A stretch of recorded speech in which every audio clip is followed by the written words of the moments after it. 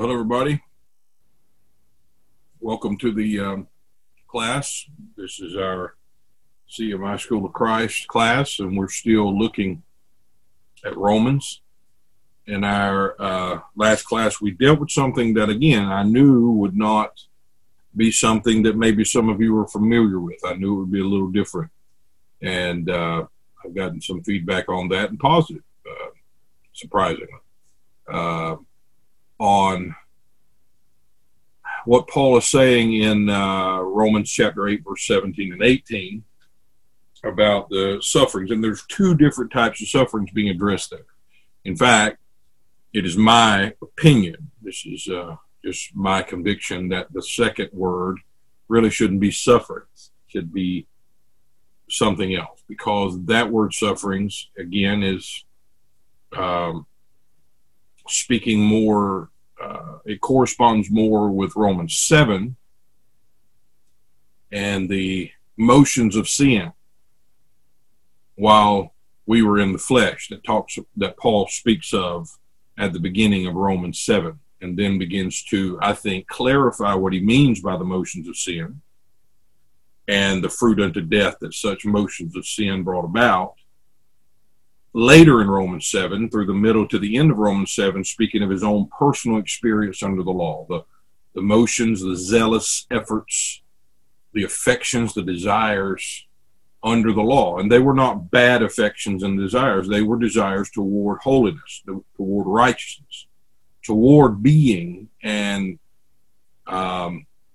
procuring that which the law spoke of, or that of which it testified. But the fact is, as Paul said, the law is spiritual, and he is carnal. That goes for all of us. The law is spiritual. We are carnal, sold under sin. That means sold on the auction block of sin. We are slaves to sin. The law did not testify of men who were in such an imprisonment. The law spoke of a man who could never be brought under such enslavement, a nature that is beyond what the law could hold up judgment against. That is why in Romans chapter 5 he speaks of the fruit of the Spirit and says, against such there is no law, because that the fruit of the Spirit is not talking about good men doing good things. It's speaking of the only man who is good, and that's Christ Jesus, the only perfect life, and that's Christ in you, the fruit of the Spirit. So that's what we were talking about, and the sufferings of which Paul was speaking. Let me just go ahead and read verse 18 and 19, because I want to, and we'll read further in a moment, but just to get our minds back, here's our text. Romans chapter 8, verse 18, for I reckon that the sufferings of this present time are not worthy to be compared with the glory, again, that is being revealed in us, a spiritual reality that the things of this present time, the motions, the affections, the zeal under the law, those things are of zero worth when put up in contrast, put up beside to judge the worth of which one's of greater worth. I mean, this keeps in with the context of the whole scheme of the letter to the Romans, and especially the parts that we've been talking about. In fact, we went through the whole letter thus far and talked about it. And to me, this is in keeping with the same contrast he makes there, how the one is better than the other, same contrast of Hebrews, how the law and the things of the law, beginning in chapter 1 and 2, making the contrast between the Gentiles, whom were called sinners and heathen and all kind of things by the Jews. And Paul says, hey, you think you're so good, let's talk about you. And chapter 2 goes into that. And then chapter 3 culminates both and says, whether Jew or Gentile, you're all under the law, condemned to be sinners. There is none righteous, no, not one. Thus necessitating the coming of the righteousness that is without the law, the righteousness that no man's effort under that system of righteousness, quote unquote, because it was not the righteousness of men, but it was the righteousness of God who was in another man altogether. It necessitated the coming of that righteous one that he may be the righteous one and the righteousness of all who believe. And that's chapter 3 of Romans. Now, so going through all of that, I see that contrast being played out here. That the motions of sin, the affections, the desires, the lust, no matter how pure those desires were, and the efforts that were brought about, and it's not really the affections as much as the effort that was based upon those affections, the zealous works, the observances of law, when set up against the glorious truth and substance that Christ is, the spiritual conclusion of those testimonial things, the shadows, then those shadows, those testimonial rudimentary elements, are of no value when put up against the true substance, the very image of the things, as Paul was speaking in Hebrews chapter 8. When those two things are contrasted, it's very easy to see the one that has worth and the one that does not. It's the same thing, again, Paul talks about in 2 Corinthians 3, where he contrasts the administration of death and the administration of life, the administration of condemnation and the administration of the Spirit, those two things, and how the one is greater than the other, because the one is the testimony, absolutely, but could not affect any internal change. That was the whole thing. And I would ask you to go to the last Sunday session that I taught at the Bible Research Center and see that, because we dealt with the sufferings in verse 17, and I don't have time to go back to that, but it will relate to the last one, because that suffering was the suffering with Christ. That suffering means the suffering of his death with him, suffering death to the first, suffering death to sin, death to corruption, death to death, the internal death of being under the headship of Adam. We become dead to that death. We become dead to the sin that was holding us and imprisoning us from within when we suffer with him. Just like every other aspect, because of the coining of those phrases by Paul, emphasizing the joint nature of our salvation, what he's implying there, or emphatically stating there, is that without that joining to Christ, without the with Christ aspect of salvation, nothing is possible. Meaning the suffering with Christ is describing a suffering that was not possible unless that joining takes place, and until that joining took place. Because suffering with Christ has to do about an internal change from death unto life, a suffering of death, his death to sin. Therefore, alive unto God through Christ, another with through Christ Jesus. That suffering to death, which brings about an actual internal change that the law and all of its motions and zeal could never bring about. Though that suffering with Christ to sin, to death, that suffering is the only suffering that could bring about the change, therefore the transition from death unto life that was necessary for the law to actually be fulfilled. But again, never to be fulfilled by us, because that's where the motions of sin become involved, where we get after it and try to do it. It's fulfilled in us, meaning it comes into us imputed and is never achieved by us by works and efforts. Therein is the reason those zealous works are of no worth compared to the person, the life that is being revealed in us, because in that person, in that life, every spiritual gift has been bestowed.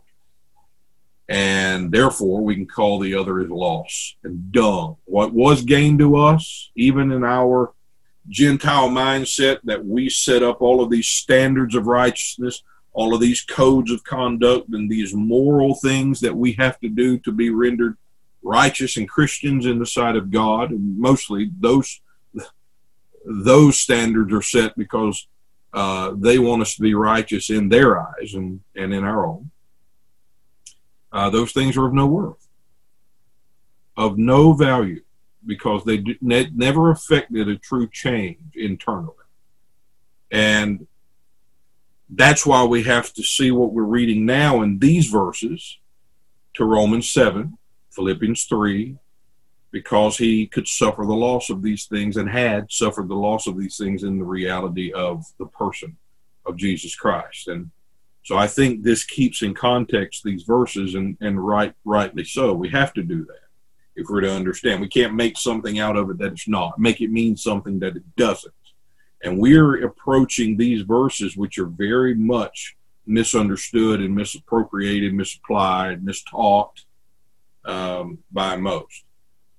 So Paul is attempting in this to show in Romans here, the Romans 8:18, that the motions of the law, the observances of those rituals were of no worth. They didn't internally affect man's condition of being in sin.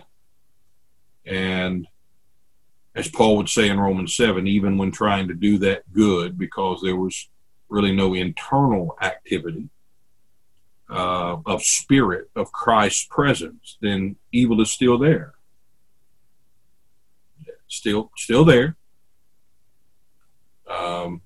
Like scrubbing. Well, the spot's still there. Well, it's because you can't get rid of that spot. That's not a spot you can touch. There's a spot that's only he can touch.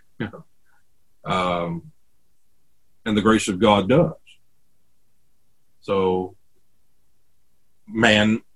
Paul, in Romans 7, even under the law, doing everything, and as he says in Philippians 3, blamelessly doing it,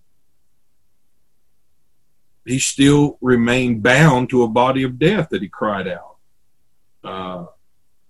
for deliverance from. And so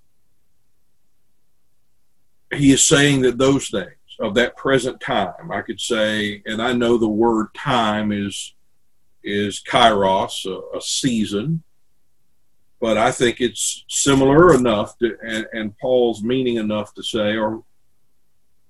say this present moment in time, this present age, this present season of time. The time that men are still attempting to find righteousness by the law, they're of no worth, no value at all.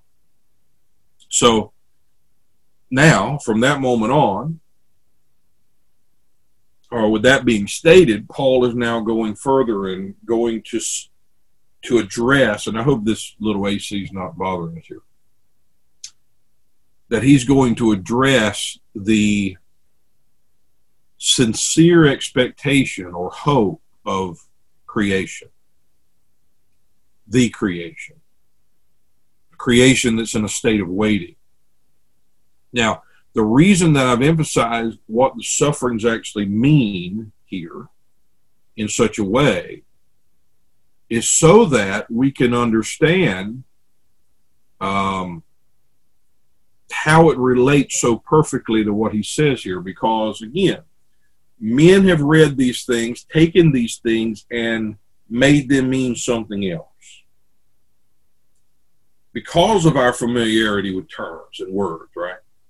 So we do that. And we read creation, and we say the planet. So, all of the different things that's happened, all of the earthquakes and storms and, whatever, all the things that happen, tsunamis, we begin to interpret these verses with those things in view instead of the creation that God himself created for a testimonial purpose. And yes, this natural world was presented and created as a testimony. But there was a creation that God called his heaven and his earth that was called Israel. So I believe this leans toward that creation. We're gonna talk about that a little more today. I hope this hat doesn't affect you, but there, see the light? It's like the glory of God shining in here. I know there's a bright light on my head. I would get a wig, but I'm not. Anyway, he now points to a creation in waiting, creation in expectation. But what are they expecting? What is that creation? I say they because it gives you some idea of what I'm talking about. And we'll define that creation. What were they expecting? What was the expectation or waiting? What's the end of their wait? What are they waiting for? Scripture says here the manifestation of the sons of God. Well, I think we need to read a little further here just to give a little further context. And I don't think I read all of these previous verses, 18 and 19. Romans 8, I reckon the sufferings of this present time are not worth to be compared. That's what it basically is. Worthy or of any worth when put up beside, because the word compared is not there, but with means something put up beside for a judgment to be made or a contrast. So he's saying these things are not of any worth when they're put up beside the glory that is now being revealed in us. And that's important because of this. The earnest expectation of the creature waited for the manifestation of the sons of God. What does that have to do with this that is being revealed in us? What is that expectation of creation or the creation, what they're waiting on, the manifestation, what does that have to do with this that is being revealed in us, which is greater than the thing that we thought was great? Greater than the thing was merely a shadow and a pointer to something of greater worth. What do these things have to do with one another? It's beautiful. This is what we're about to look at. It's such a beautiful thing. And again, the unfortunate thing of it being misinterpreted and misapplied and mistaught has really hurt. I think hurt the body of Christ because we have been told to push these things off into the far distant or maybe even not so distant future. But if you read all of this, you'll see this had there's an expectancy in this that is already fulfilled in Christ. And that's what Paul's saying. Because he's wanting them to understand that that reality that is greater than the motions of sin, that reality better and greater than the elementary and rudimentary things of the law, all the zeal and effort, because it brings the substance, that's the reality being revealed in them, is the expectation of this creation and all of the wonderful things that this realized expectation would bring about. That's what they now have. That's the reality that is present and being revealed. That's just good. That's good news. And this will become clearer hopefully as we go. So to give this a little more context, let's read in verse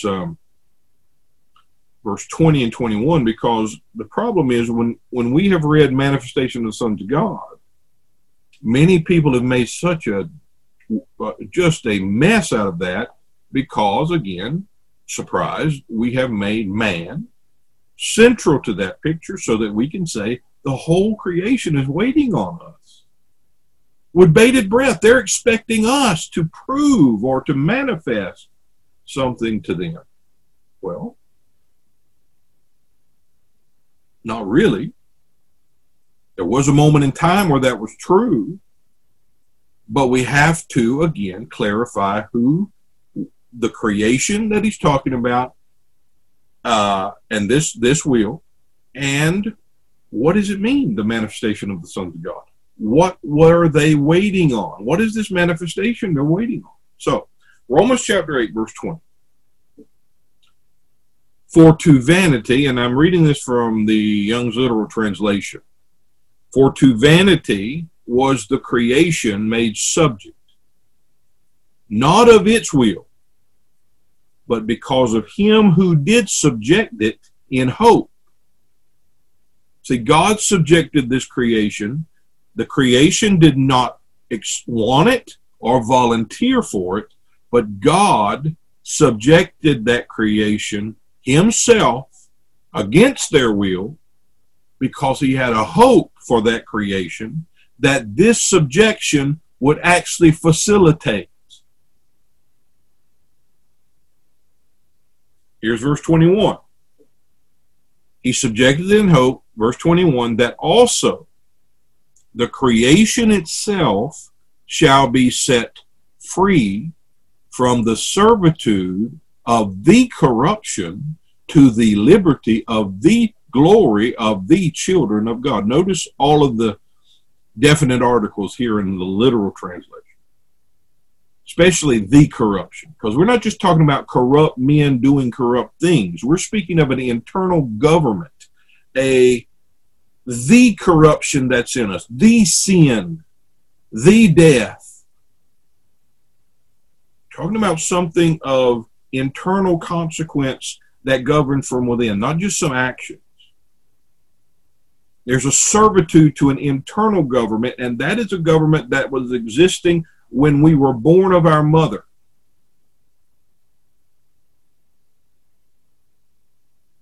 And the whole hope in which God subjected this creation to its own vanity, which is important as well, was so that that creation would come to finally enjoy the freedom from that internal corruption, to enjoy the liberty of the children, or the liberty of the glory of the children of God. That's important, and especially take it right to the first part of this very chapter, because Paul states this as something that has already happened in his own heart as an individual believer, but now he's saying this is the intention of God for all.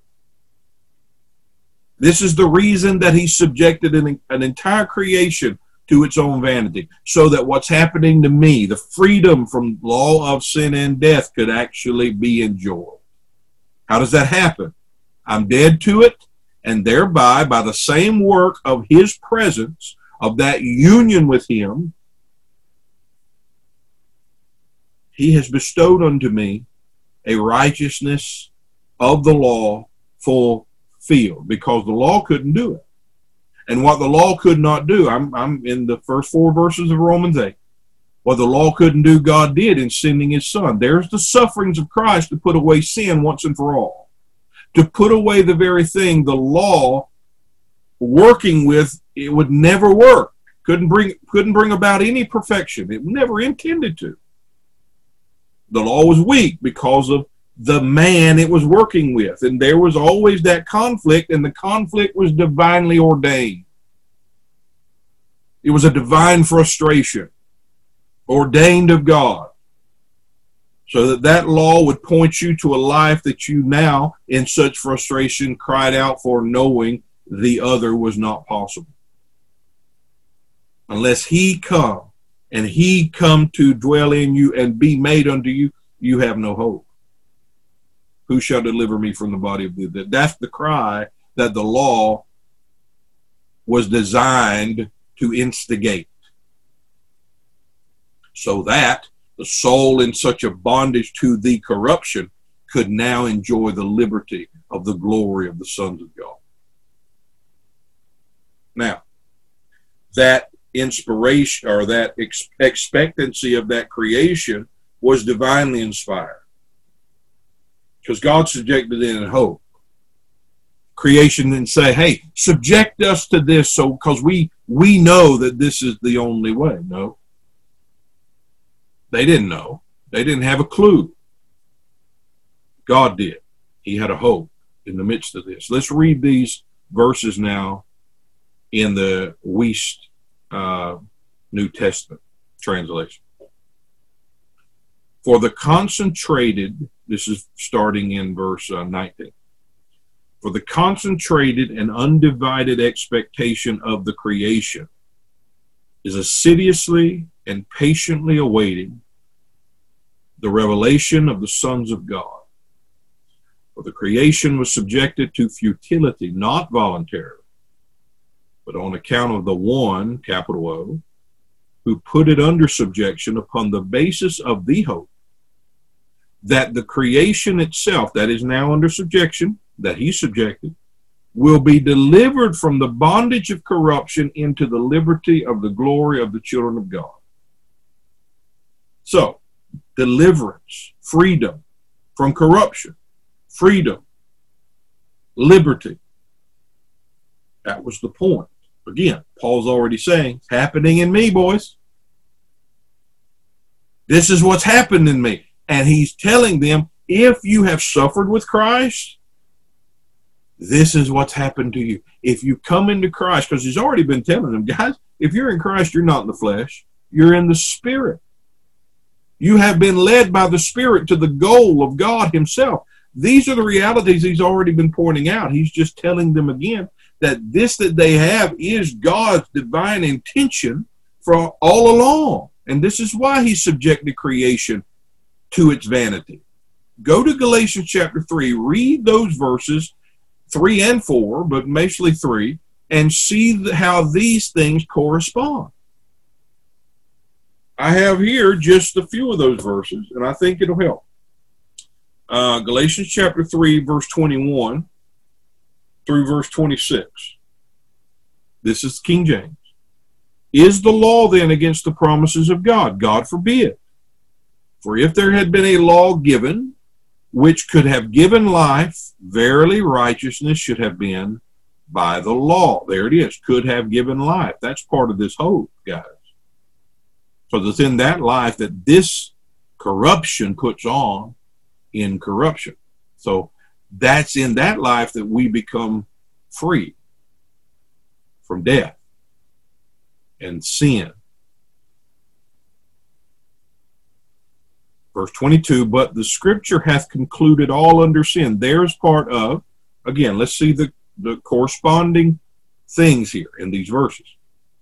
Hath concluded all under sin. What is that? Subjected to vanity. Same thing. Different words, same reality being addressed. So that the promise by faith of Jesus Christ might be given to them that believe.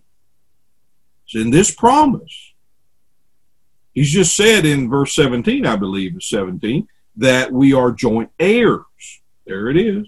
The promise by faith. We're talking about an inheritance promise to Abraham here. Might be given to them that believe. But before faith came, that's Abraham's faith realized in Christ, the coming of faith is Christ, we were kept under the law. The word kept under the law also means of subjection. Shut up, subjection, unto the faith that should afterward be revealed. Wherefore, the law was our schoolmaster to bring us unto Christ, that we might be justified by faith. There's part of that, so that they might, this is the hope, they might be delivered from the bondage of corruption into the liberty of the sons of God. Here it is. Bring us, that we should bring us unto Christ, that we might be justified by faith. But after that faith has come, we are no longer under a schoolmaster. We're free. For you are all the children of God by faith. He's just said, this is the glory, reality of the children of God. He's spoken to them, we are the children of God, if we have suffered with him and shall be glorified with him. And I believe these, if we look at them very closely, not in just a terrible way I've just tried to explain it, it's easy, I believe, to see how these two segments of Paul's letters are speaking of the same thing, convey the same sense of a divine subjection to vanity and the hope for such subjection, which is the coming of the seed and the life of that seed residing in us and bringing the righteousness into us that the law could never provide to us. So, and the vanity addresses in Romans 8 is tied very closely to this being concluded under sin. And we'll return to that. And if you go to Romans 3, you'll see the same thing. The manifestation of the sons of God is not something still anticipated. It is not something still in our future. Now, that statement is going to infuriate a lot of people, especially kingdom sonship type people. It's going to infuriate them. But I'm telling you, it's not. It's not still in our future. The creation here spoken of, subjected in hope, was at all points in expectation for the manifestation of the sons of God, for the sons of God to be openly seen, uncovered, made known. Why? Here's the question. Why were they waiting on the sons of God to be disclosed? Which is what that word means, disclosed. Who are the sons of God, or what defines that they are the sons of God? Who is the creature or the creation being addressed here? Because the answer to this will give us a glimpse on why they were anticipating the sons of God being disclosed. And so I think it's obvious within these words. And when we connect to Galatians 3, I think we find that the creature in anticipation refers to primarily Old Covenant Jews, or Jews still under the law. Those under the Mosaic system of law, commandments. Now, if I was asked, do I think it spills over into the Gentile creation who were subject to an internal power of sin? I would say yes, but I think it primarily, in the argument in the context here, while taking in all souls who believe as far as the freedom and liberty, I think primarily he's showing them that what they have is eschatologically fulfilled. What they have, let's say this, what they have is the eschatological fulfillment of the expectation of Israel. And we'll see that later too. But I think it is primarily concerning Old Covenant Israel and the Jews being subject by God under the law. There's the subjection. He subjected a creation that he created, by the way, in the midst of all creation. He took for himself, or created for himself, a creation, a people, a heaven and an earth, if you will, as he called it, so that he may use them as a testimony of one son. Israel is my son. And showing that creation in types and figures the salvation that he would bring about in Christ. But there was that time frame in their creation, in their time, where they were under such subjection to the law. God did this for a purpose. He didn't do this as punishment. But he did it to ensure that when they finally laid hold, excuse me, something in this room. He did it so, not to punish them again, but to ensure that they would, because that was the intention of the law, to bring them to Christ, but that they would, when they took hold, laid hold on the substance of that hope, the hope for the substance for which they were subjected, that they would realize an accomplished righteousness and the liberty of such. A righteousness imputed to them, a righteousness impossible while they were under such a state of enslavement, both internally and outwardly by the law of Moses.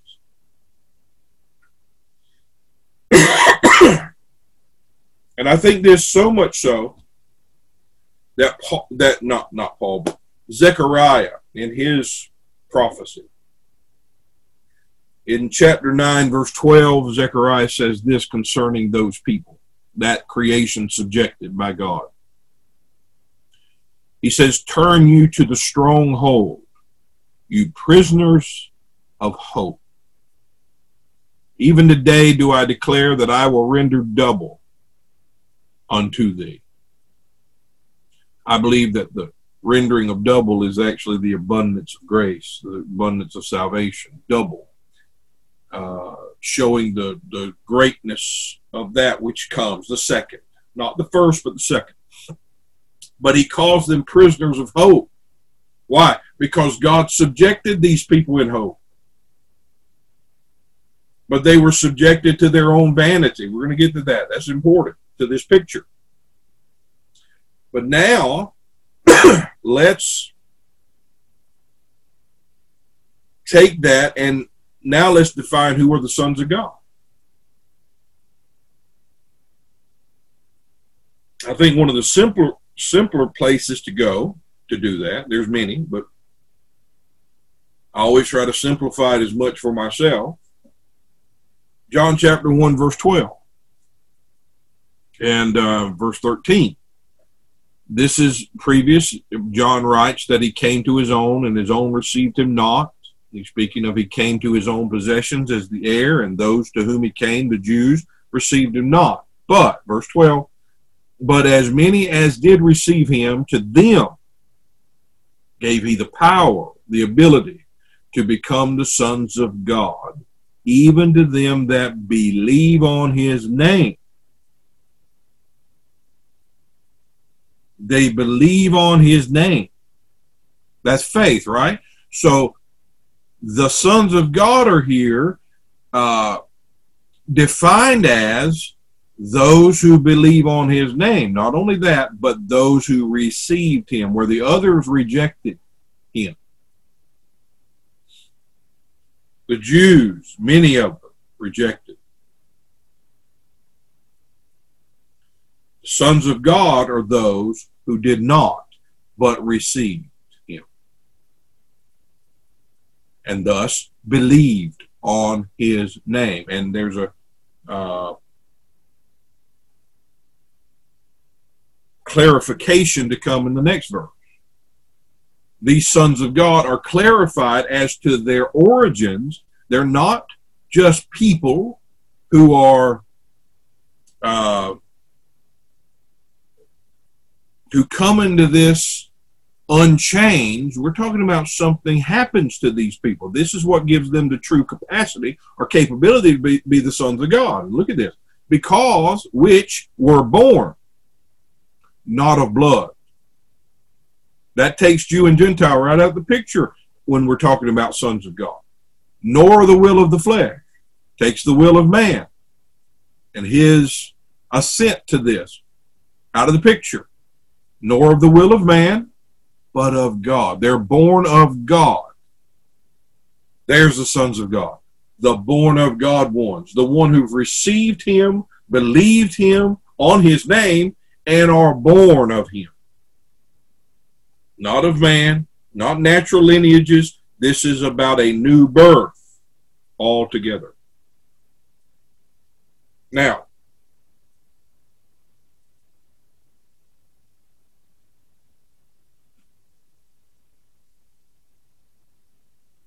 I think we also read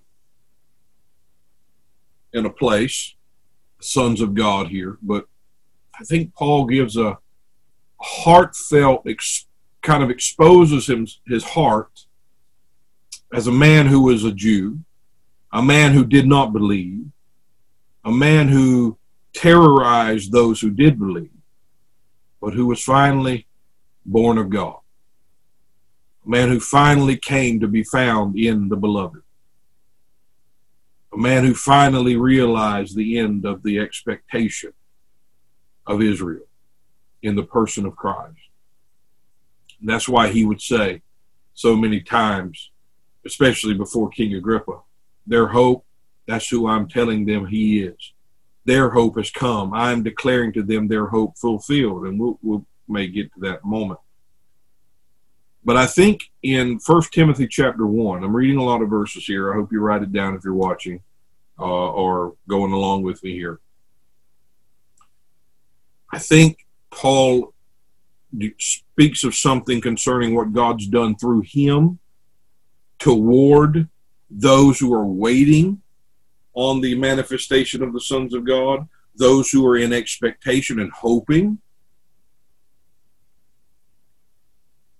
for that fulfillment that God promised. While they're under subjection to vanity, they're looking for something that will release them from that vanity. And I think Paul realizes what God did with him.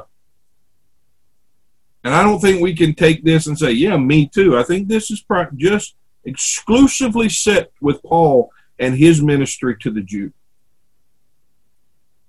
and to the Gentile.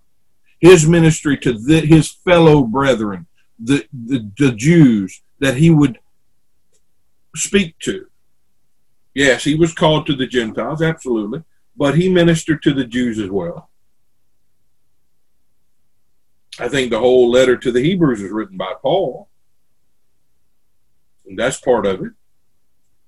So in 1 Timothy chapter 1, verse 12, he says, and I think Christ Jesus our Lord, listen to these words, who hath enabled me, for he counted me faithful, putting me in the ministry, who was before a blasphemer, a persecutor, injurious, but I obtained mercy, because I did it ignorantly in unbelief. And the grace of our Lord was exceeding abundant with faith and love, which is in Christ Jesus. This is a faithful saying, worthy of all acceptation, that Christ Jesus came into the world, listen, to save sinners, of whom I am chief.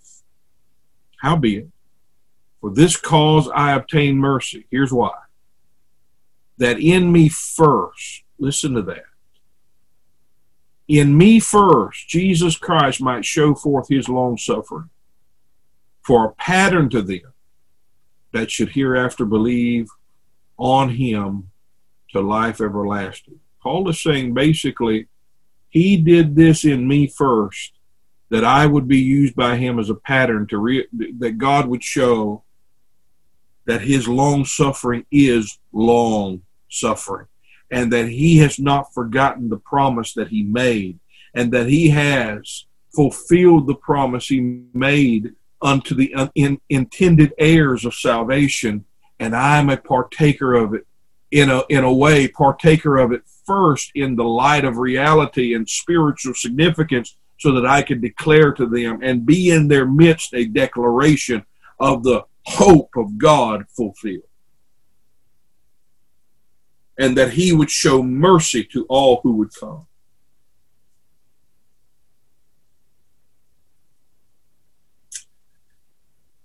Hebrews chapter 6, verse 15.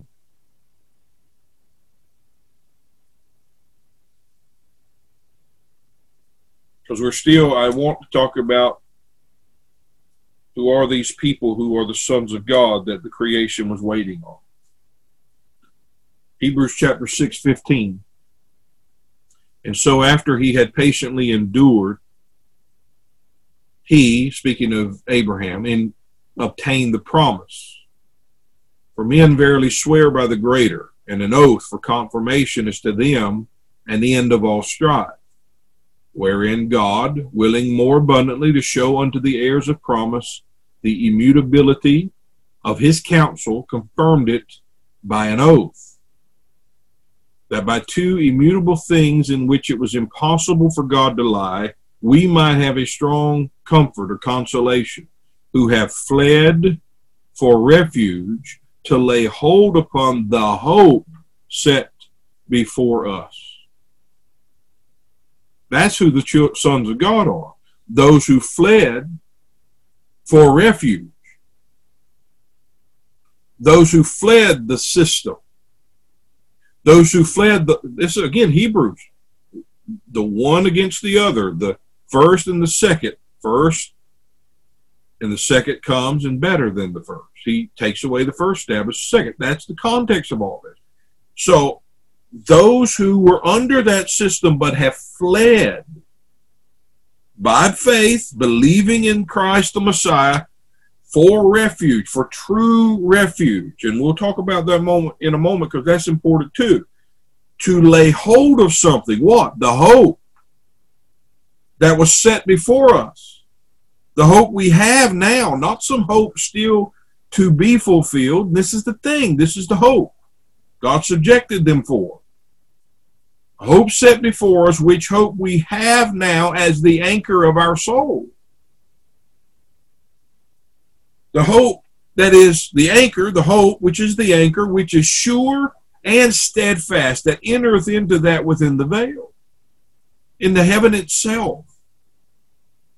Whether the forerunner is for us entered, even Jesus made a high priest forever after the order of Melchizedek. So he embodies the hope, the anchor, which are one and the same, and the person of Christ makes them all the same, because that's who he is.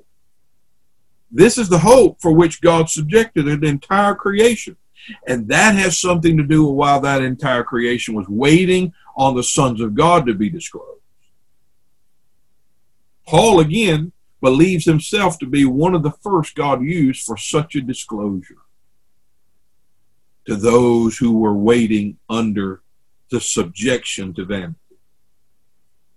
Because he himself was a subject of vanity, but had been made free from such a subjection.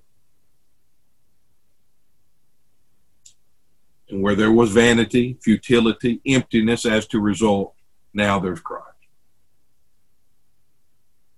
So, let's look at this for a second, and don't know, where are we? Yes. Oh,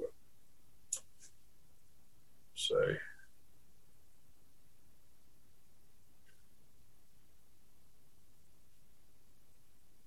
Let's look at the phrase fled for refuge, because this, again, in Hebrews 6 is important. Because this gives some indication of who are the sons of God that they're waiting on, who have fled for refuge. The word here puts us in mind of, according to a couple of commentaries, and I'll read them here, that it signifies, or I won't read them both. Let's see.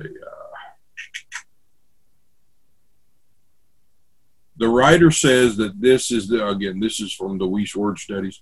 The others from Jameson Foss, and I'll read some of that too. But the writer says that this encouragement is for those of his readers who have fled for refuge to lay hold of the hope set before them. The Greek word meaning to flee for refuge is used in the Septuagint, Deuteronomy chapter 4:42, of the slayer who killed his neighbor unawares, and who, to escape the avenger, flees for refuge to one of the cities of refuge. So here it speaks, in this context, of the sinner fleeing for refuge from the penalty of sin, death, to the high priest who has offered atonement for him and his sin. His only hope is in his high priest. So this is talking about those who were guilty, born guilty, all right, under sin and death, under that imprisonment internally, corrupt, condemned, not because of things we've done, but because of a birth that we went through, called natural birth, which subjected us to the headship of Adam, and here, the Jew subjected under the law as well.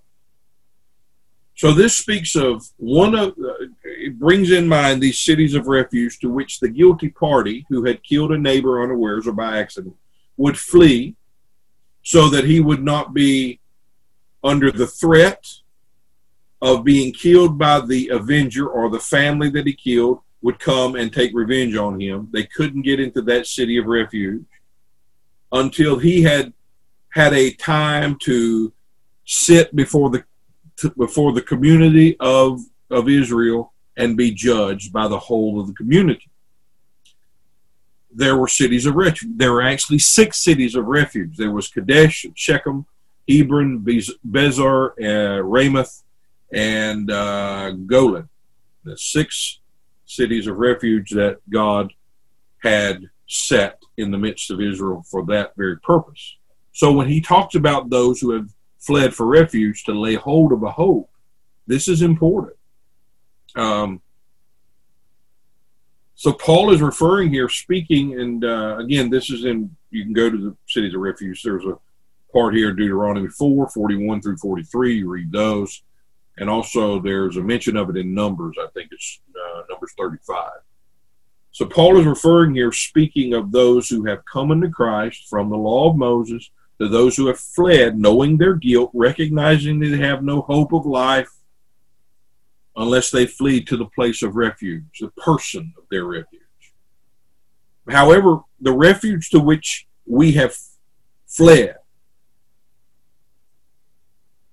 we have not only received great comfort and consolation in that we have not merely fled as those who are guilty, but we have laid hold of the very hope that God had set before us, the very purpose for which God created all things. And the word lay hold is the object of hope. Lay hold upon to lay hold of the hope, that word is to lay hold of the object of hope, not have a hope still to be fulfilled, but lay hold of the object of hope. And it's actually in the aorist active tense. That means it's a past occurrence. So this is not still looking one day to lay hold of this hope set before us. This is that we have laid hold of it. When did we do that? When we fled and came to him who is our high priest,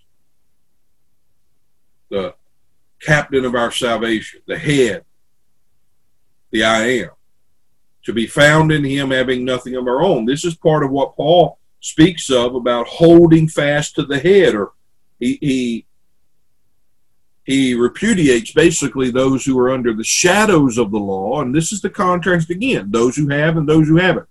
Those still looking at shadows, those who still do the things of the law to find their righteousness. And he says they're not holding the head. They're not laying hold of the head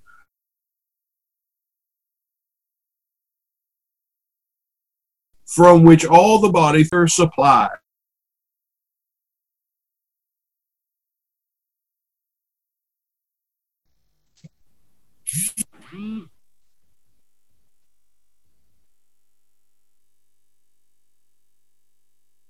Sorry, had a phone call.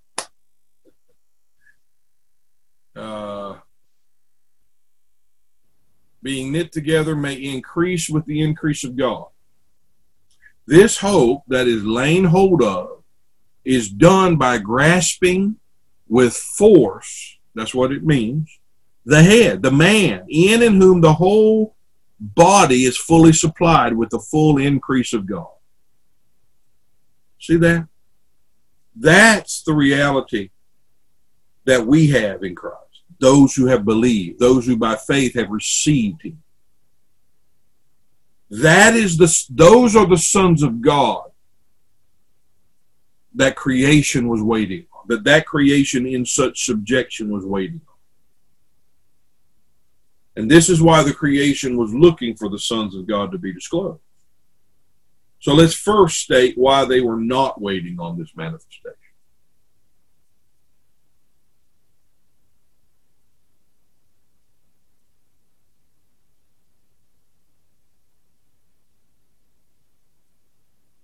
They were not waiting, and this is the misunderstanding, the misapplication of these words. They were not waiting on a company of believers or a company of sons or a company of people to manifest the glory of God on the earth, demonstrate the power of God in signs and wonders. Wonders such as never physically dying, taking over governmental seats, ruling, reigning over demons and spirits in the nation, taking over the 7 mountains of influence in the creation. That's not it. This is an extremely narcissistic understanding and misunderstanding at that, but it's prevalent in many, many circles. The creation that was made subject to vanity, we've said, are the Jews under the law. And really, all creation under the law, because the law said that all men were sinners.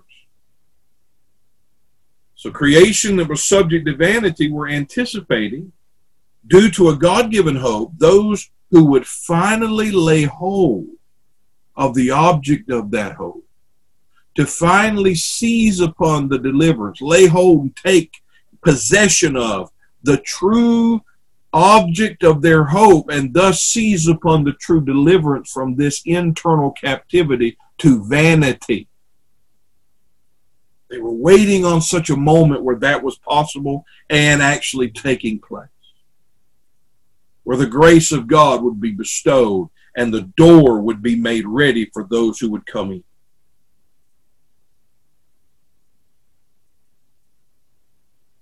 That creation was waiting on those who would take possession internally by faith of the full supply of all spiritual blessings, which is entirely supplied in the head himself and through and by the head himself. And I want you to understand this, because such a hope of creation does not yet lie in our future, as I said. It lies in the past, because what they hoped for What all under that system of vanity, that system of condemnation, waited for has now come. And that creation can be now made free from such vanity, freed and made free from that corruptibility. And I hope other verses are coming in your mind. I'm not going to go take time to cover them. We've covered some in the past. The Greek word that is interpreted vanity here actually means to seek something without actually finding it. Always seeking, never finding it.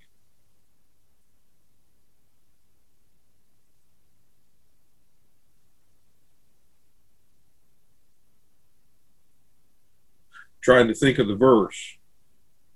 Always learning, but never able to come to the truth. That's the same thing.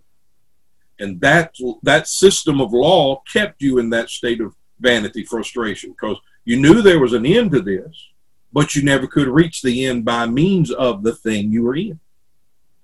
And that's the beautifully divine institution of the law. The divine intention of the law was to frustrate your efforts at every turn, so that you would know there was something more, and that your need was that something more, which is Christ himself. So that law would, as a schoolmaster, bring you to its conclusion. Now, if made subject, Romans 8 again, made subject to vanity. Vanity is mateos, which is idle. And that brings in a whole different story when you have the man going out to hire workers to come into the vineyard. We talked about it before, the predetermined wage. And he gives every man a penny, no matter what time of the day they came in. Said that they were idle. Think here of those under vanity, vanity meaning idle, and look at the man calling them into the vineyard and giving them the reward at the end of the day. We won't get into that. It means resultless. Vanity. It means empty as to result. It means aimless and futile. It describes something that does not measure up to what is intended. That's right. Couldn't in yourself. And that's what Romans 7 talks about. Romans 7, while we were married to the first man, under the law of Moses too, when we were in the flesh, the motions of sin, which were by the law, did work in our members to bring forth what? Fruit unto death. That's vanity. That's the result and the produce of vanity. That's the vanity Paul understood under the law to be his condition. Wretched man that I am.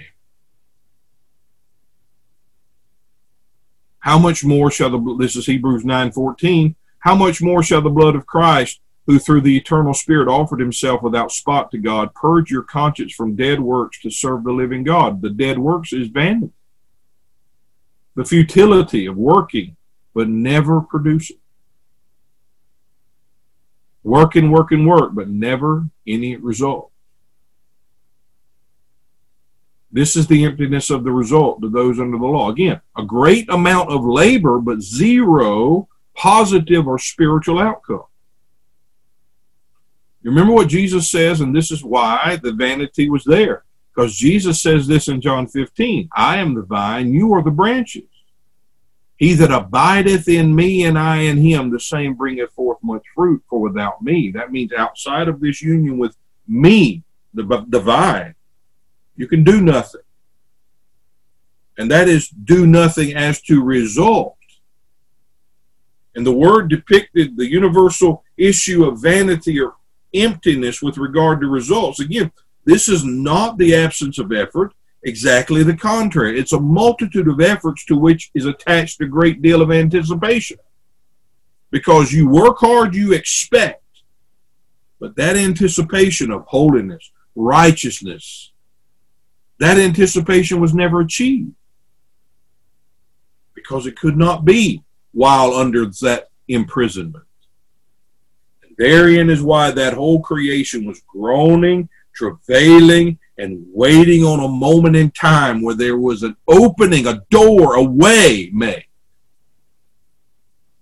They could lay hold of that which would deliver them from this vanity, meaning deliver them from the corruption that was in them, the sin that held them bondage internally. They could enjoy the liberty, the freedom of the glory of the sons of God. They were unwilling subjects. And this means the Jews were not made slaves on their own accord. God brought in the law of Moses to subject the Jews and encompass them within the realm of vanity. And we can take this even deeper to see within the context of Romans 5. Remember, Paul writes, "Wherefore, as by one man sin into the world, death by sin, death passed upon all men, all have sinned. But unto the law, sin was in the world, but not imputed. For sin is not imputed where there is no law. Nevertheless, death reigned from Adam to Moses, even over them that had not sinned after the similitude of Adam's transgression, who is the figure of him that was to come. Until the law came in, the sin that was always present in men was not exposed, as being exceedingly sinful. The law declared the perfection of one righteous man, and mankind by that law was always exposed and found woefully wanting when placed up against the pure testimony of a perfect life. And thus the law, although keeping mankind under a garment of grace, wherein God could actually relate to them as son, also exposed and made expressly clear that men were innately sinful and thereby fell short of God's intention. There's the vanity. It exposed. They were made subject to their vanity. It didn't say they were made vain.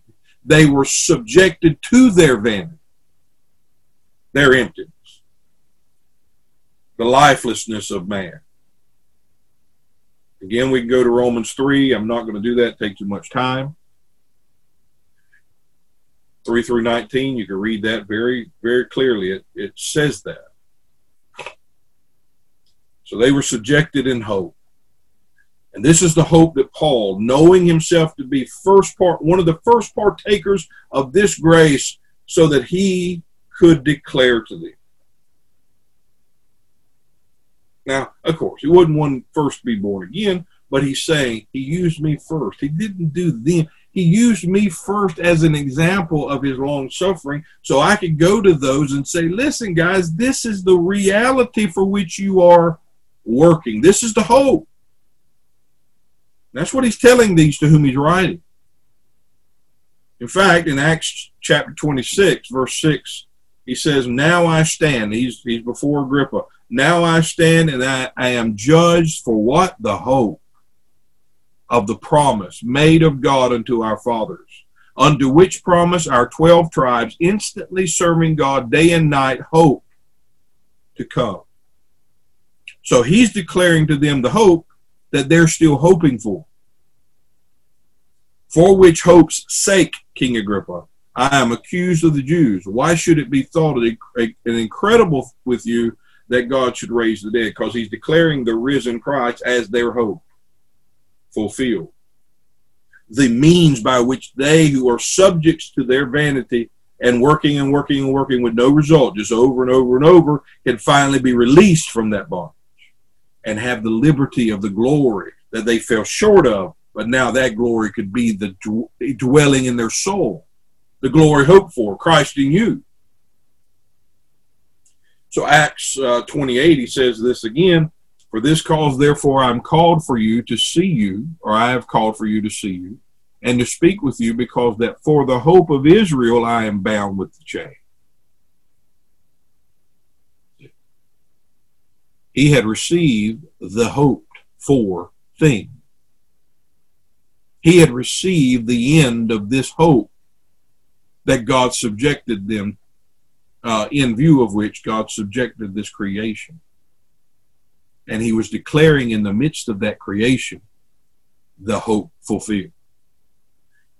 And simultaneously, or by reason of that, declaring to them the liberty wherewith they could be made free and enjoy the liberty of the glory of the sons of God.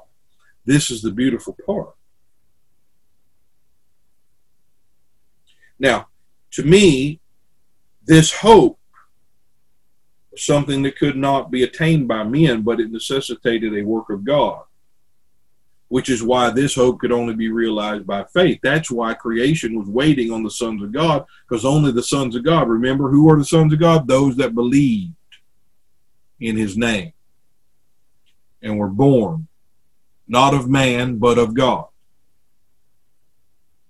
So I believe it's a beautiful picture how he brings Abraham into this in Romans chapter 4 and says this concerning Abraham, being beyond hope, upon the basis of hope, believed, in order that he might become father of many nations, according to that which has been spoken with finality, in this manner will your offspring be. Now this is the Weiss translation. And not being weak with respect to his faith, he attentively considered his own body permanently dead. See that? He knew he was dead. He knew his body was unable to do anything. It was permanent.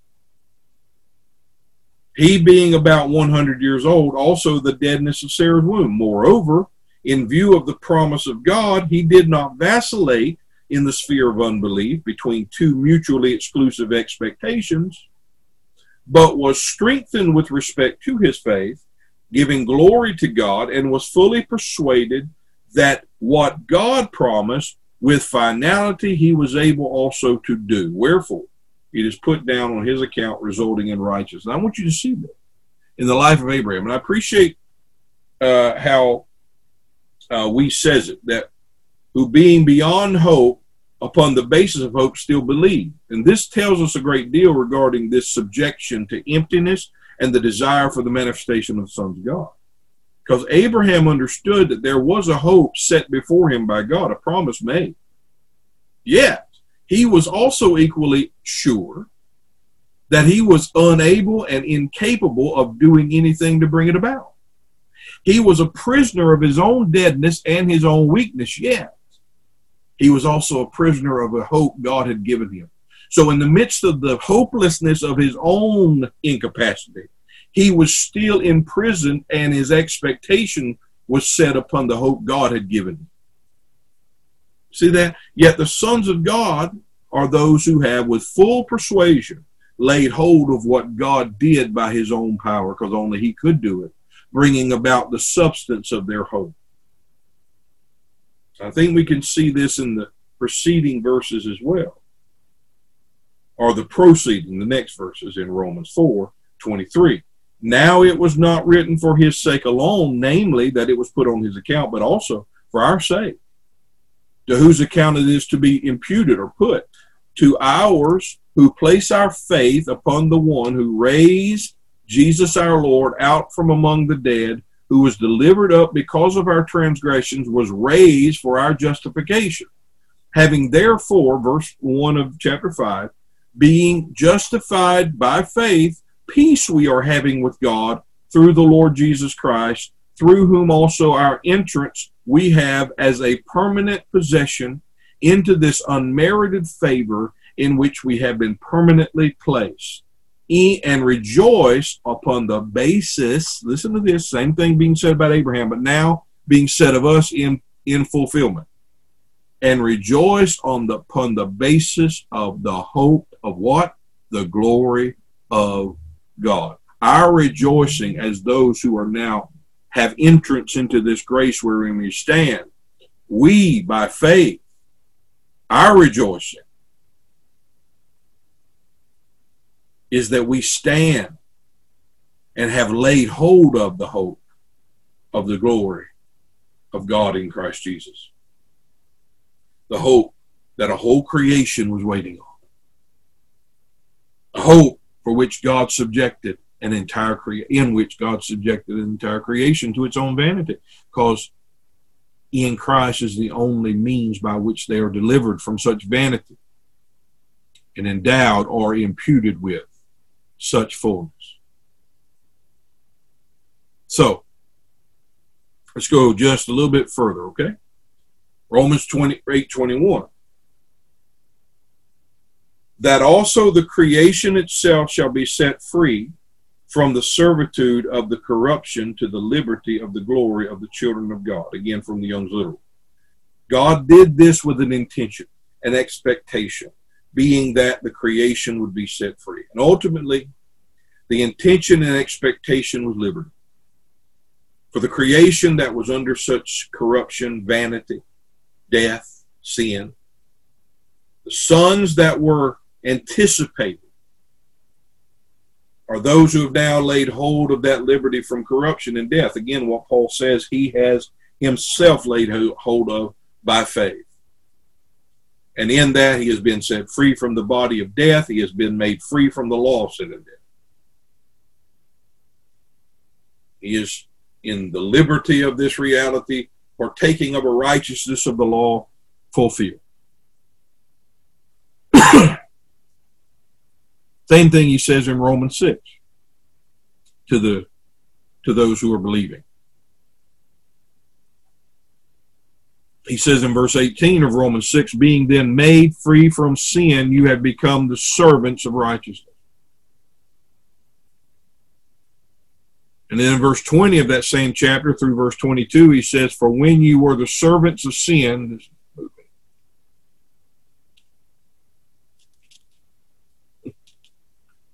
sorry, there.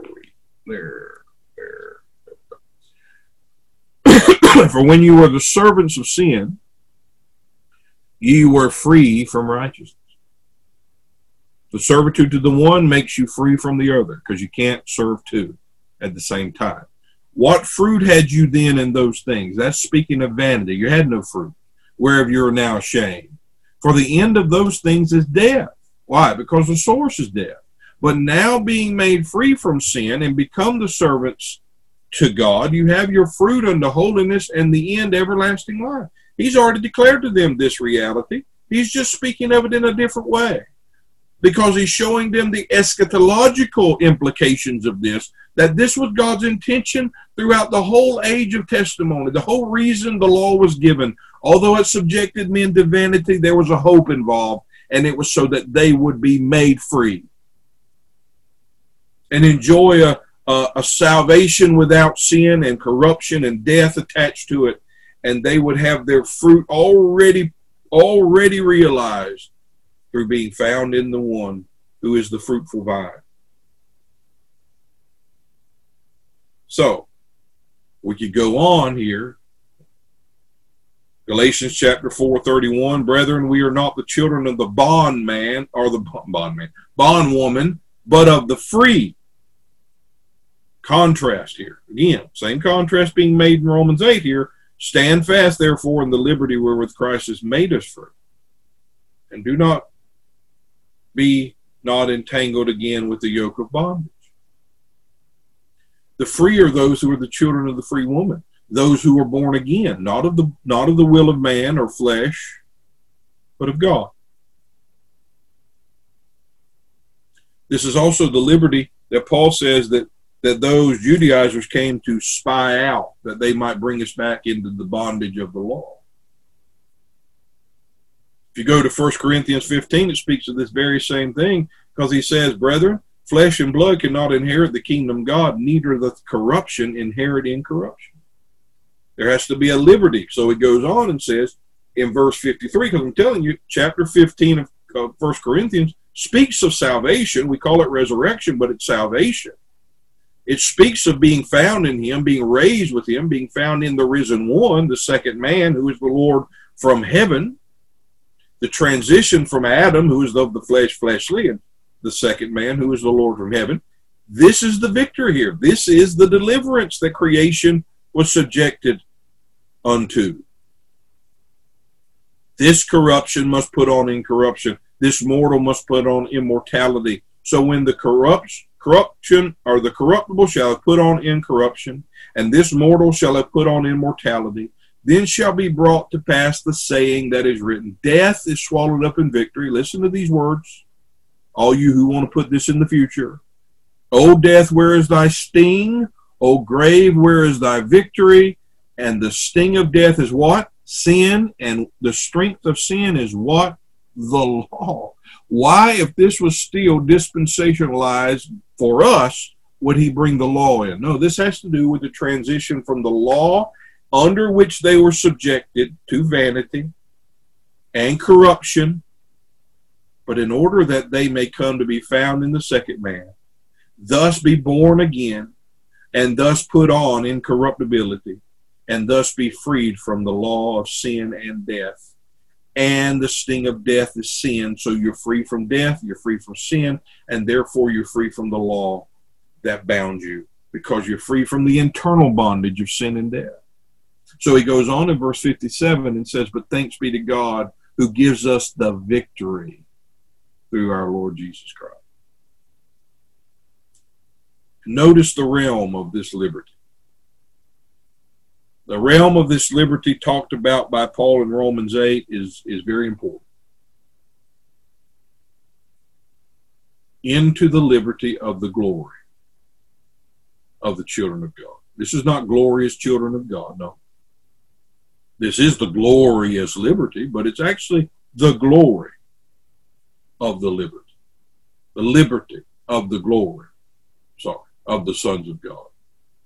And I'll end this by quoting John Gill, his commentary of this. Into the glorious liberty of the children of God, which designs the liberty of grace that the children of God have, and which consists in a freedom from the dominion of sin, from the law, and bondage of it, in the free use of gospel ordinances. The gospel, salvation, basically, is what he means by it. In liberty of access to God, and a freedom from fear of death, and a glorious liberty it is. So this is not something yet to be. This is not something creation is still waiting on, being the trees and the stars, not even us. Paul's point is, what we have, Christ in us, is this glorious reality. And that moment in time that Paul's writing and he's talking about, and he's the one presenting this to those who were waiting on such a thing to actually finally be possible, and the provision provided, or provision offered to them to come and partake of this liberty from corruption, this remedy to vanity. Is Christ himself.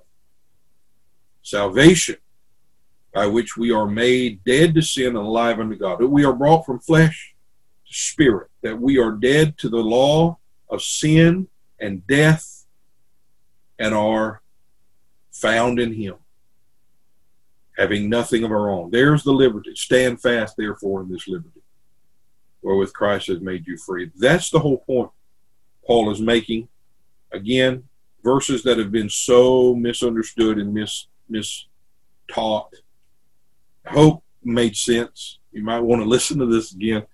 I know a lot of things can be said at once. For those of you who want to hear this in more of an audio form, then you can go to the Satisfy God podcast, and the last podcast that's up, the most recent one, is about this. And it's called The Prisoners of Hope and the Manifestation of the Sons of God. So I hope this has helped. I hope this has been a means of encouragement to you, hopefully. And thank you guys so much for listening. Again, remember, if you have any questions, you can contact me at rabonbyrd@gmail.com.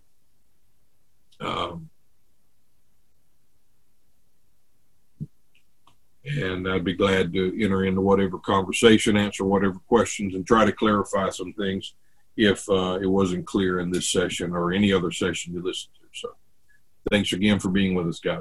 Appreciate it very much. Amen.